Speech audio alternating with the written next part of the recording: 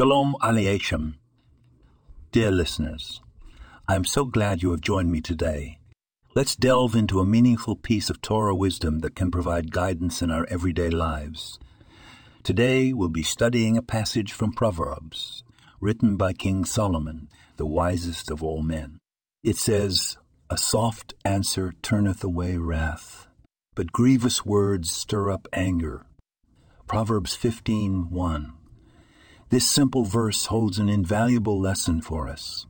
In our daily interactions, we often face situations where we may feel provoked or upset.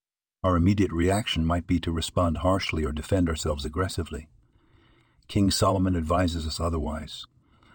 We're reminded that a soft answer, a gentle response, can extinguish the flame of anger. It's about controlling our reaction, maintaining our composure, and responding with kindness and patience. This doesn't suggest weakness, rather, it demonstrates immense strength and wisdom. Grievous words, on the other hand, only fuel the fire of anger and led to unnecessary conflict. They escalate the situation and create a rift that could otherwise have been avoided.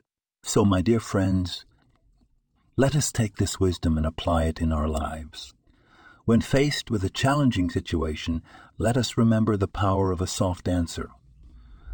Let us remember to respond with kindness and patience, rather than resorting to harsh words.